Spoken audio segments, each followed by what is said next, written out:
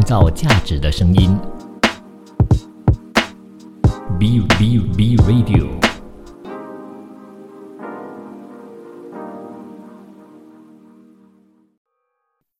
新兴企业家，新兴思维，欢迎大家的收听。那么今天呢，我们有来自 Sdn Bhd 的这个老板他是 Dickson， 那么他们的品牌呢叫做 Strive。那我们请 Dickson 来跟大家 say 个 hi。嗨，大家好，我名叫 Dickson， 我是 Strive 的创办者，跟 Sdn Bhd 的 co-founder 跟 director。好，那个 Dickson 今天非常感谢你收到我们的邀请，接受我们的邀请，一起来上我们的节目。那可能很多人并不了解你的公司是做些什么的。那么其实我第一次听到你们的公司的服务的时候，我是感到非常的兴奋，我觉得哇，太棒了，终于有人推出这样的一套系统，然后再接下来发现到，原来这套系统不但只已经存在了，而且还是一个 Malaysia 本土的一个生意所创造出来的一个生意来的。 Dickson 可不可以跟我们简单的解释一下，其实 Strive 本身它是一个什么样的一个 software？ 首先谢谢大家邀请我来上这个节目。想要跟你们分享，就是我们 Strive 是一个销售系统，但是不是你普通的销售系统，因为我们销售系统里面我们包括有 CRM， 有最近很火辣的就是 WhatsApp marketing 的那个功能，一个平台里面可以核心几个方向在里面。对，就不只是一个销售系统，但是销售系统还有很多其他的功能在里面的。对，因为其实对于 CRM 这件事情，很多也许有些人很熟悉，但是很多的其实小生意，尤其是小生意，他们还没有用到这个 CRM 系统，他们会很依赖这个 Point of Sales POS 的这个系统，然后他们会很依赖传统的像是这种能够发 newsletter email 的系统，可是就没有一个很完整的一个地方去把所有的客户的资料给收集起来。尤其是今天我们了解到，像我们全部人都在讲这 big data， 我们有 social media， 但小公司 SME 对这件事情的敏感度没有这么大，可能也会觉得今天我也没有这个本钱去投资在这么大的这个系统里面。那么 Strive 的这个出现呢，它其实是为了什么？然后它是什么时候创立的？我们开始的时候，我们发觉到在市场上有很多很有知名度的 CRM 的系统，只是他们这种系统是为大公司而去创造的，意思是一开始就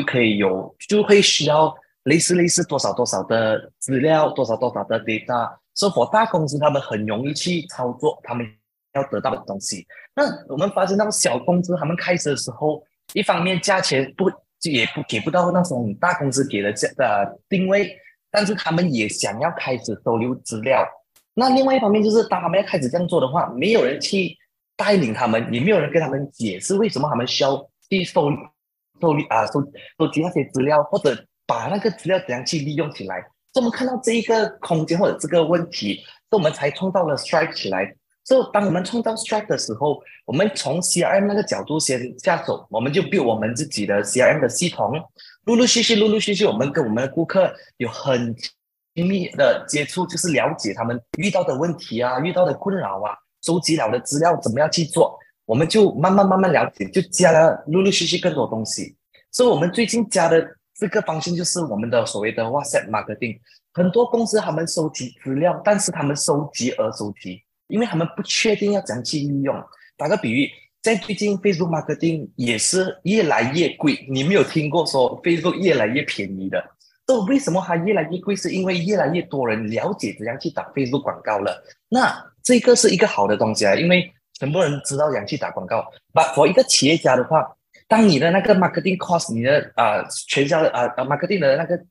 expenses 越来越高的话，你一定要找另外一个方式。那另外一个方式就是看你自己手上的资源，就是你手上的 data。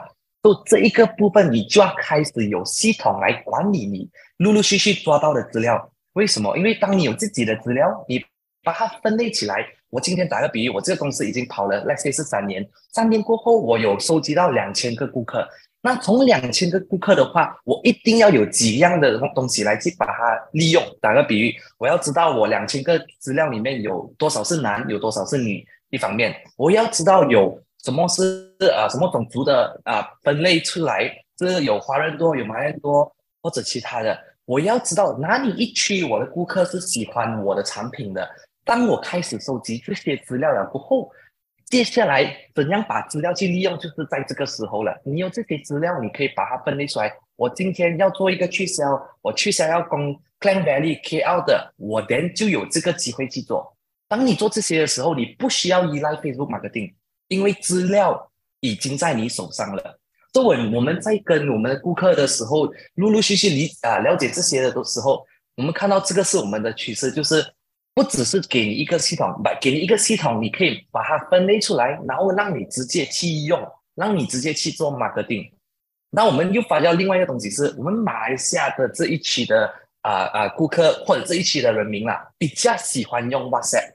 像美国很多很多人喜欢是用 email 的，就是很普遍的。email 就是，哎呀，我等下就会向你 email 的那个概念。那我们马来西亚这一块对 email 我们理解，但是我们不会很喜欢去我会开你 email 的那个概念。所以 WhatsApp 是很重要的，因为我们10个人最少都有7个人都有 install WhatsApp 的。所以我们就从这个角度来，我们就把 WhatsApp 的那个路线把它更深奥的去 build 起来。就变成我们顾客用我们系统，不需要去想我要用哪一个 marketing channel 来去打，就用我们系统收集资料，然后把它资料直接去用来做marketing 的那个 effort。对。那么 Dickson， 我想要问一下你，就是你觉得市场上有这么多的不一样的这个 CRM 啦，像 Stripe 到底有什么不一样？除了刚才讲到了这个 WhatsApp 的这个功能以外，它其实你觉得在你们的系统里面最强大的是什么？因为我听你们讲说啊，其实这个系统是完全本土化，由本地去从零 R&D 去写这套系统出来。今时今日，其实要做一个 software， 尤其是像 CRM 这个已经这么长历史的 software 的话，其实有很多的 modular， 很多 plugin 可以用。为什么你们却还在这个时候去选择从零去研发这个产品呢？我们一开始的时候，其实我们有发觉到那种大公司，就是在我们3年前的时候，我们在看这市场上，其实有什么东西我们不需要放很大的本钱，但是会去写 code 的时候，我们可以直接开始。我们看市场的时候，我们发觉到很多很大型的 CRM 公司也把它简单化他们的系统。那我们觉得这个为什么这种大公司要做到这个程度？那我们才过后发觉到，是因为他们 build 到太多东西了。越 build 越复杂，所以他们其实就开始简单化他们很多很复杂的系统，把它简单化出来。就当我们看它简单化出来的时候，我们觉得，这个东西我们也可以做得到。但是那种大公司他们 build 的是为了看着Western 的那种practice， 就是他们看着 Western 的方式来去创造方式来去走。那我们觉得我们亚洲这一块的话，没有一个系统是真的是本地化，就是我们这里打个比喻。你看很多 CRM， 不是每个 CRM 都是有跟 WhatsApp 连接到很细很密的，因为一方面他们不是依赖 WhatsApp 来去做广告，不是依赖 WhatsApp 来去做 marketing， 所以我们就会把这一个 as 我们优点，因为我们是本地化，我们是亚洲这边的国家来去创造的。然后另外一方面就是当我们在 build 的时候，我们不是说看好外面已经有什么我们直接去抄，不是这样，我们是 build 了过后，我们直接跟我们的顾客对接，去理解一下我们做的时候对他们会没有好处。他们也是另外一方面，就是我们从他们的角度出来，他们做的东西，看有什么方向我们可以把它进步，把它简单化，把它不需要这么多人可以去复杂化那个整个 process 啊。除了这样，就是我们真的是 build 这本地化的那个模式来这样去走。对。那么 Dickson， 我觉得想要问一问你，就是创业啊，这个算是你第一次创业吗？还是什么时候开始去做这个事业的？我们这个不算我们的第一个了，我们第一个是之前是我们其实是做一个 software house， 就是我们会有帮顾客写 website 啊，写 app 啊，那个我们都做了一阵子一下，只是会觉得很累，因为一开始的时候5年多7年前5年到7年前，以前的时候如果讲写一个 website， 其实是还蛮好赚的，写一个 website 你会写的话可以 charge 5000到1万。但是 as 科技越来越发展的话，越来越发达的话，你不需要花5000到1万块来 create 一个 website，你用 WordPress 也可以直接 create 一个免费的了。所以当我们看到这种方向的时候，我们觉得我们那一行在做 software development 的 unless 我们是陆陆续续找越来越大的顾客，要不然就真的是要 build 自己的东西，所以我们就选择去 build 我们自己的东西，那我们就开始 build Stripe 啦。这之前我们是从 software house 开始起来的。对，好，创造价值的声音 B Radio， 创造价值的声音 B Radio， 创造价值的声音 B Radio， 欢迎回来，来到了我们的第二阶段。那么 Dickson 刚才跟我们分享了自己其实来自一个 software house开始为客户服务，然后慢慢的就想到了要去写一个属于马来西亚人或者是亚洲这里本土化比较好用的一些 software，尤其是在客户的关系这里CRM 的系统。那么在这里就想问一下，那么其实创业一点也不容易尤其是像你们讲说竞争很强，那我也要在这里就去了解一下，其实你们做这件事情的时候，尤其是写这个 CRM 给本地的商家的时候，你们遇到过一些什么样的挑战？OK， 其实这方面是有很多，不是开玩笑，是有很多。因为一方面我们一开始的时候对这行不了解，我们就觉得其实人家可以写，我们这样看也是很容易可以去把它做回我们自己的版本。但是当我们入行的时候，然后发觉到他们写这一样的 CRM 的这一样的原因是因为这个某某的事情他们会才这样做，然后我们就看另外一个公司他们这样做的时候也是某某有另外一种原因。其实我们要去学习整个CRM 行业里面那个吃了我们还蛮多时间一下，因为我们毕竟不是从 CRM 这行开始的，所以我们花了很多时间去了解为什么这种大公司会从这种方向来去这样跑，为什么另外一个大公司会从另外一个方向去跑。就那个是我们第一个算是最大的挑战，就是入行去学习这行业的领域。另外一方面就是当我们 build 起来了过后，我们以为这一个方向会对顾客好，那我们去让我们顾客讲的时候跟他们讲我们做了这个东西，其实顾客不是很喜欢。因为我打个比喻，我们有做过很多像在 CRM 里面我们有加买这种类似可以写 quotation 还是写 invoice 的，我们之前都有 build 这些东西。但是我们开始做出来的时候就变成，因为我们很多东西没有出到味道，没有做到有味道，就变成顾客就觉得你这个是好的心态来去做，但是没有到味道，所以还是不是很实用。就从这些我们就真的是了解这行业的需求，了解这行业的要求，为什么这个东西要做到一个程度，他们才真正会去使用。然后还有最精彩的就是我们有一个顾客，就是以前跟我们讲Dickson 我们需要一个方向要从这样做到这样。那个时候我们还刚开始，还是在学着这个行业的领域，然后我们就没有去要求什么，就好，我们就直接去做，就 customize build 那个方向给他。但是那个顾客只用2次就不用了，因为过后他才发觉到其实还要的东西不是这个，所以我们也浪费了还蛮多时间去了解去 build 起来，所以花了很多时间在了解这个领域了，这真的是最大的时间，花了最多的时间在这一块方面。那么想问一下你，这样为什么你们会选择要做 CRM 呢？这么多不同的 software 可以写，或者是 use case， 这么多不同的需求，software 有很多不一样的需求那为什么会定位在 CRM？ 而且更何况你们本来也不是做 CRM 的，为什么最后选择了做 CRM？ 所以我们是开始这方面的时候，是我们也是一方面也是跳进去的，先跳进去，我们过后才来像 Richard Branson 讲的嘛，你做些过后才去烦恼去怎样去做，所以我们就真的是跳进去这行业。当我们跳进去这行业的时候，我们有看到这行业的好处，其中一方面就是当顾客开始了解怎样用，然后当顾客可以发觉到 CRM 的好处，它的价值的在那个方面的话是很高的，所以在这行所谓的 customer lifetime value 是很高很高的。因为你不会突然说我今天用这个 CRM 的公司，然后明年我要换另外一个，这种情况比较难会发生。因为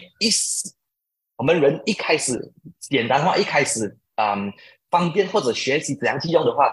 要去换去另外一个平台是很辛苦的。所以我们看到这个所谓的 lifetime value 的 business 是很高，所以变成我们的目标只有一个吧，怎样把它简单化，怎样把它做到越来越多方向，让我们顾客不需要烦恼去这么多不一样的平台，在一个平台他要做的东西可以做得到，那个就是我们的目标。所以我们往这个方向来做的时候，其实越来越简单了，因为我们知道顾客要什么，我们将把它简单化起来。我们看到真正的价值就是我们帮助到顾客，顾客也是会用到一个很长的时间。我们顾客已经so far都有 renew 很多年了，跟我们系统里面从我们开始从零 build 的时候到现在。对，那 Dickson 要问你，但到底是因为你们选择了要做 CRM 然后才去服务更多这样的顾客，还是因为有了这些顾客先然后才选择了做这个 CRM？ 到底是哪一样开始先的呢？所以我们其实是因为 CRM 先才来去找顾客，这一个讲真的是花了我们很多时间在顾客定位的方面。所以如果我可以有一个机会，就是回去3年前，我会倒反起来先，我会找顾客先才来去 build 他们想要的系统。因为那个时候就讲，我们真的是看到 CRM， 看到大公司这么大公司都可以把它系统简单化，一定有东西的。都没有去做太多的research，我们就直接跳进去这行业，就直接去 build 先，然后过后才来找顾客。所以那边就真的是花了很多时间了解这个领域，了解我们顾客其实要需求的东西是什么。But我们好处的是，我们有很多很好的伙伴，很多很好的 partner， 有给我们很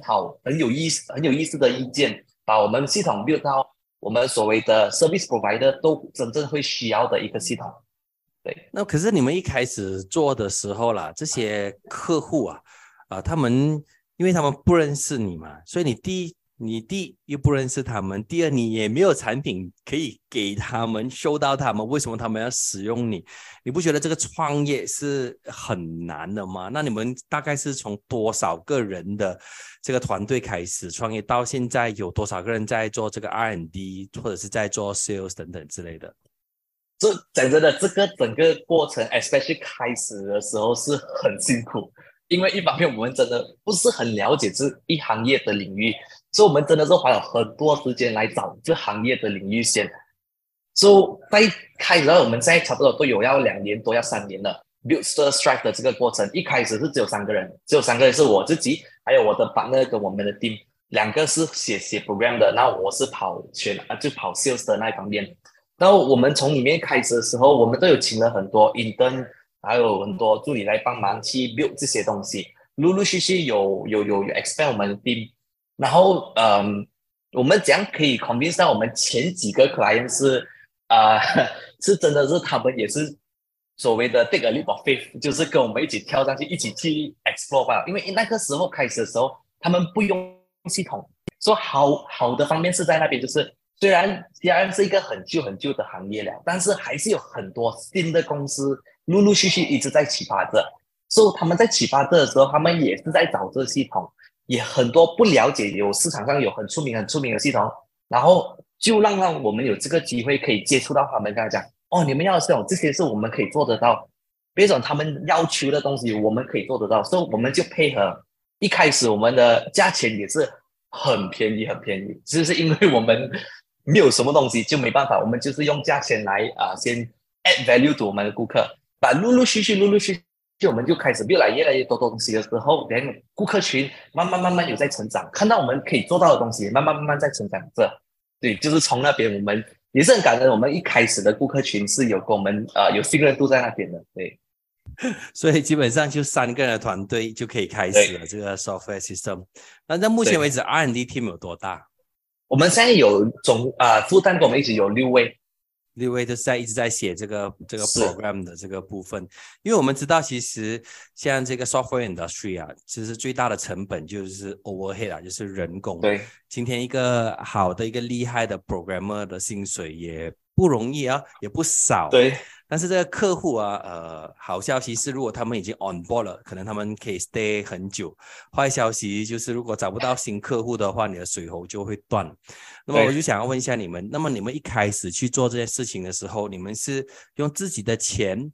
去开始这个事业吗？还是你们先通过这个众筹的方式，或者是以卖股权的方式？你们是用什么样的 business model 去开始这个生意的？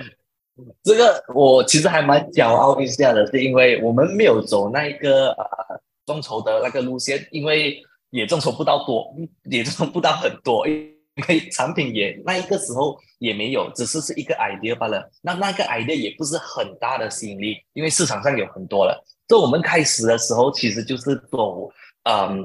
我们就用我们自己钱来去烧这些，就是说用自己的钱就可以开始这个事业。好，那么创造价值的声音 B Radio， 下段回来我们让 Dickson 自己来解释怎么样开始这个事业。创造价值的声音 B Radio， 创造价值的声音 B Radio， 欢迎回来那么 Dickson 刚刚正要讲到一开始很骄傲，没有用别人的钱来开始这个事业，完全是自己口袋的钱。我只能够讲说你很有钱，因为一开始的时候要投资自己、投资生意，这个启动基金也不容易啊。可能不是一笔很大的数目，但它的确要去经营、要去成长的话，它还是需要资金，尤其是在这个现金流和资金链这件事情上面。你们到目前为止是怎么样去开始这个旅程的？所以我们因为我们有一个优点，就是我们其实就是一个 software house 店，写 program、写 website、写 code 是我们自己的领域，已经是了解了的。我们很久就已经会写 app， 很久就会写 website， 很久就会写 code 了的。就当我们在做这 software house 的那一个之后，我们其实已经 on the side， 就是开始做着我们这个 strike 了的。那个也是简简单单的，就是慢慢build起来。So 我们 software house 还是有在跑着，就是把 software house 的资金赚的钱丢过来我们这里 strike 的 development。So 人家通常讲他们会做9点到5点，就我们因为做这个模式，我们是差不多9点到12点，或者9点到3点早上都有，就是为了 build 这一个 part 的这个产品出来。所以你问我如果是简单吗？不简单，真的是不简单，因为你不只是要去 focus 在你自己的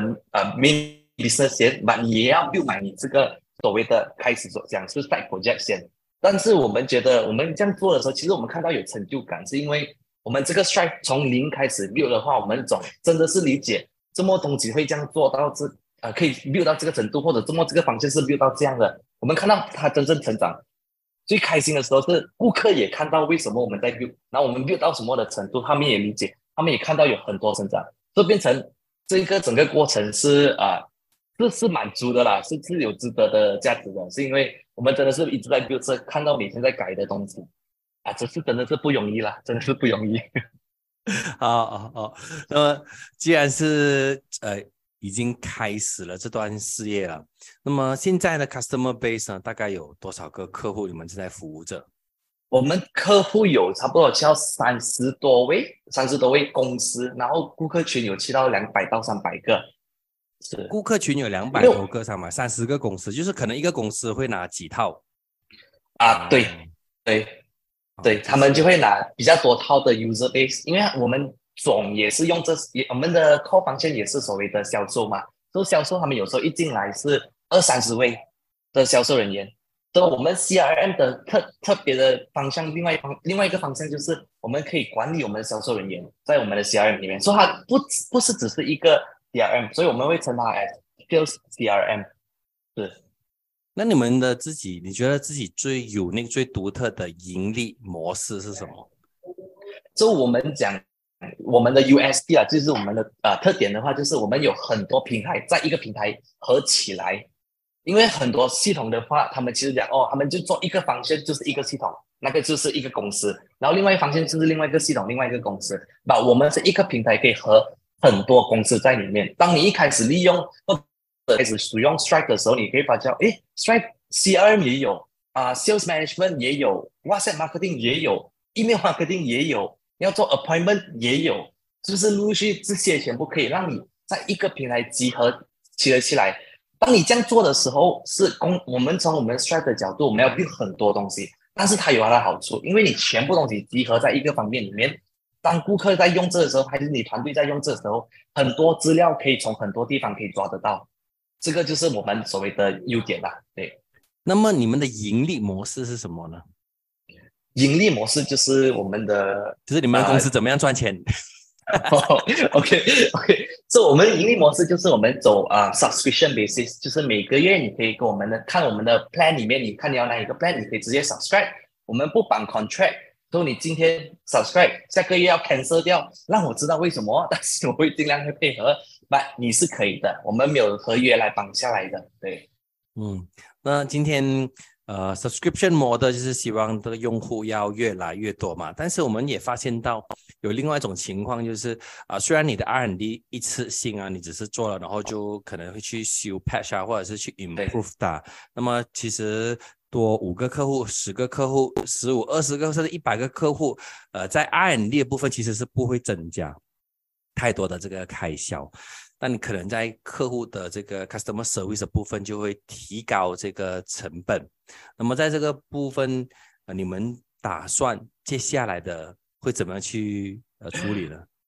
这个问题真的都有问到很好，因为我们一开始的时候，我们就真的是服务很够力，所以我们才会做到3点早上。因为顾客一问什么，我们就自动回答；问什么，我们就直接去自动去帮他去解决掉。but 我们发觉到这个不是一个很健康的模式就是一直20小时在 standby 在回答，所以我们发觉到其实有很多方式我们可以 scale， 就是可以弄它 ，especially 在 customer service 那方面。所以我们有做了很多所谓的 tutorial 的东西，大概比如你用我们这些系统里面，在系统里面你还会看到我本身，因为我们会录一个影片教你怎样去用这个 function， 那这个是其中一个 function， 另外一个我们就是会写很多 documentation， 就是我们 documentation 里面你要找到什么疑问都可以找得到。另外一方面，因为我们都在亚洲这一块，我们都有我们所谓的 WhatsApp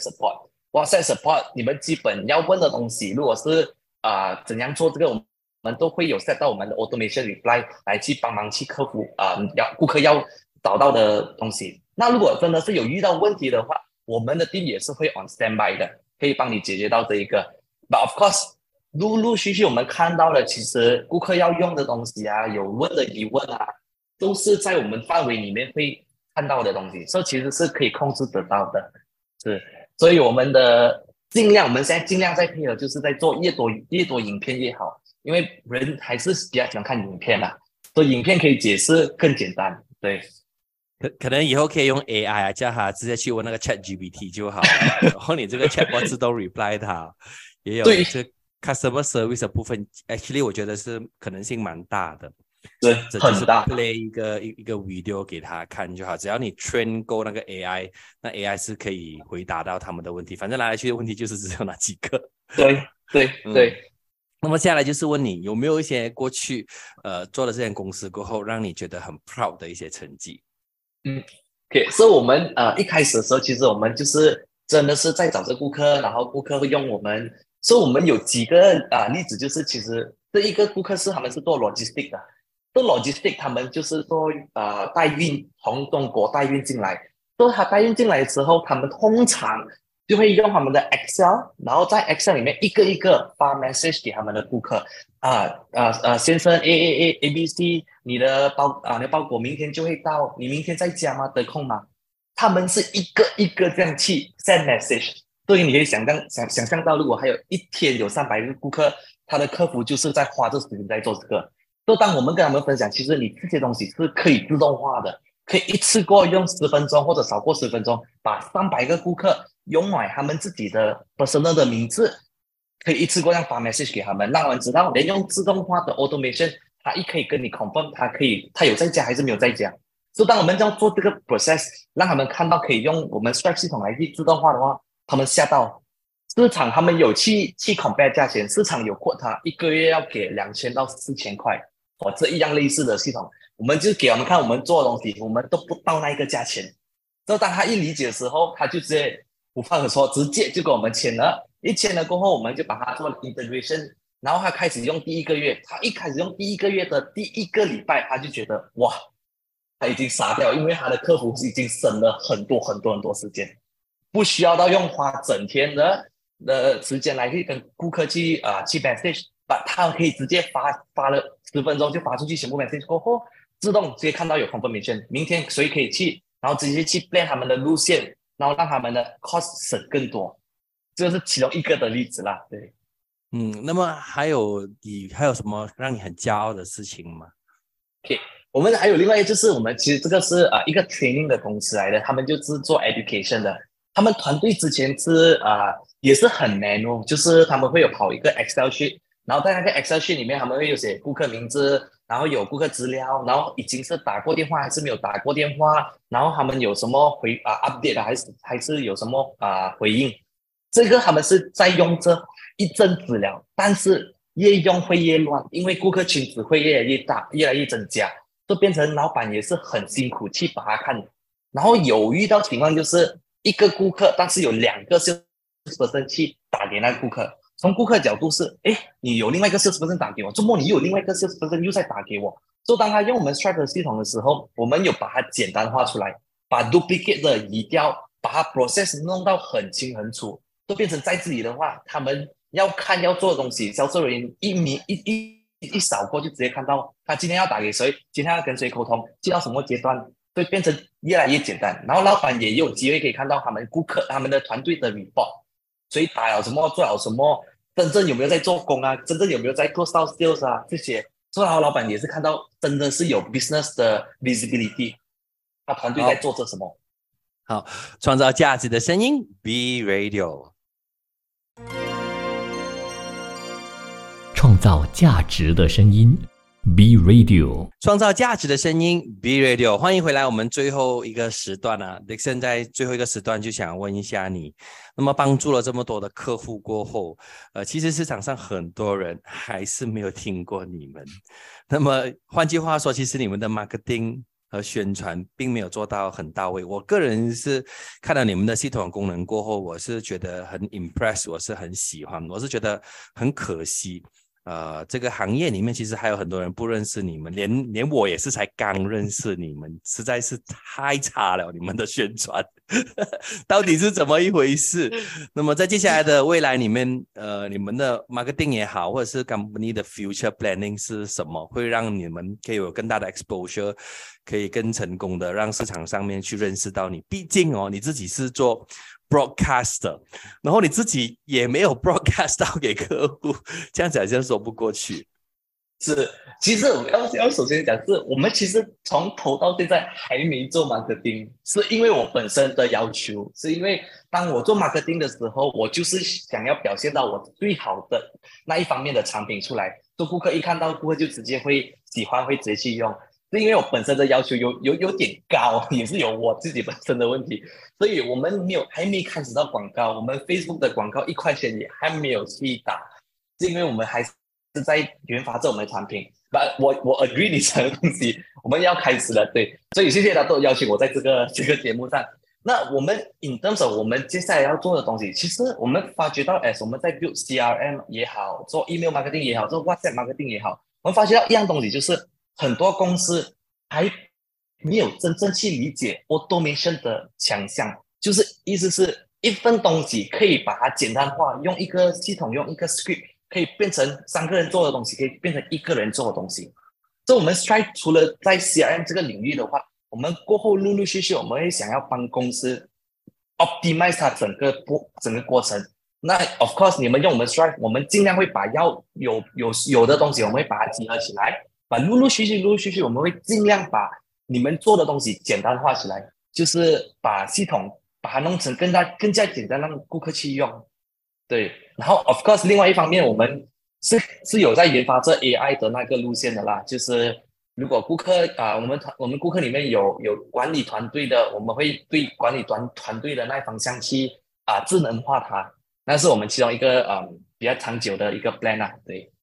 那么在未来你们还有打算怎么样的发展去 scale up 你们的这个公司，或者是像你刚才讲你还没有 ready， 那么你们什么时候才要 ready 要发扬光大，或者是有什么样的 partner 你们是 look forward to 要去介绍这个东西的？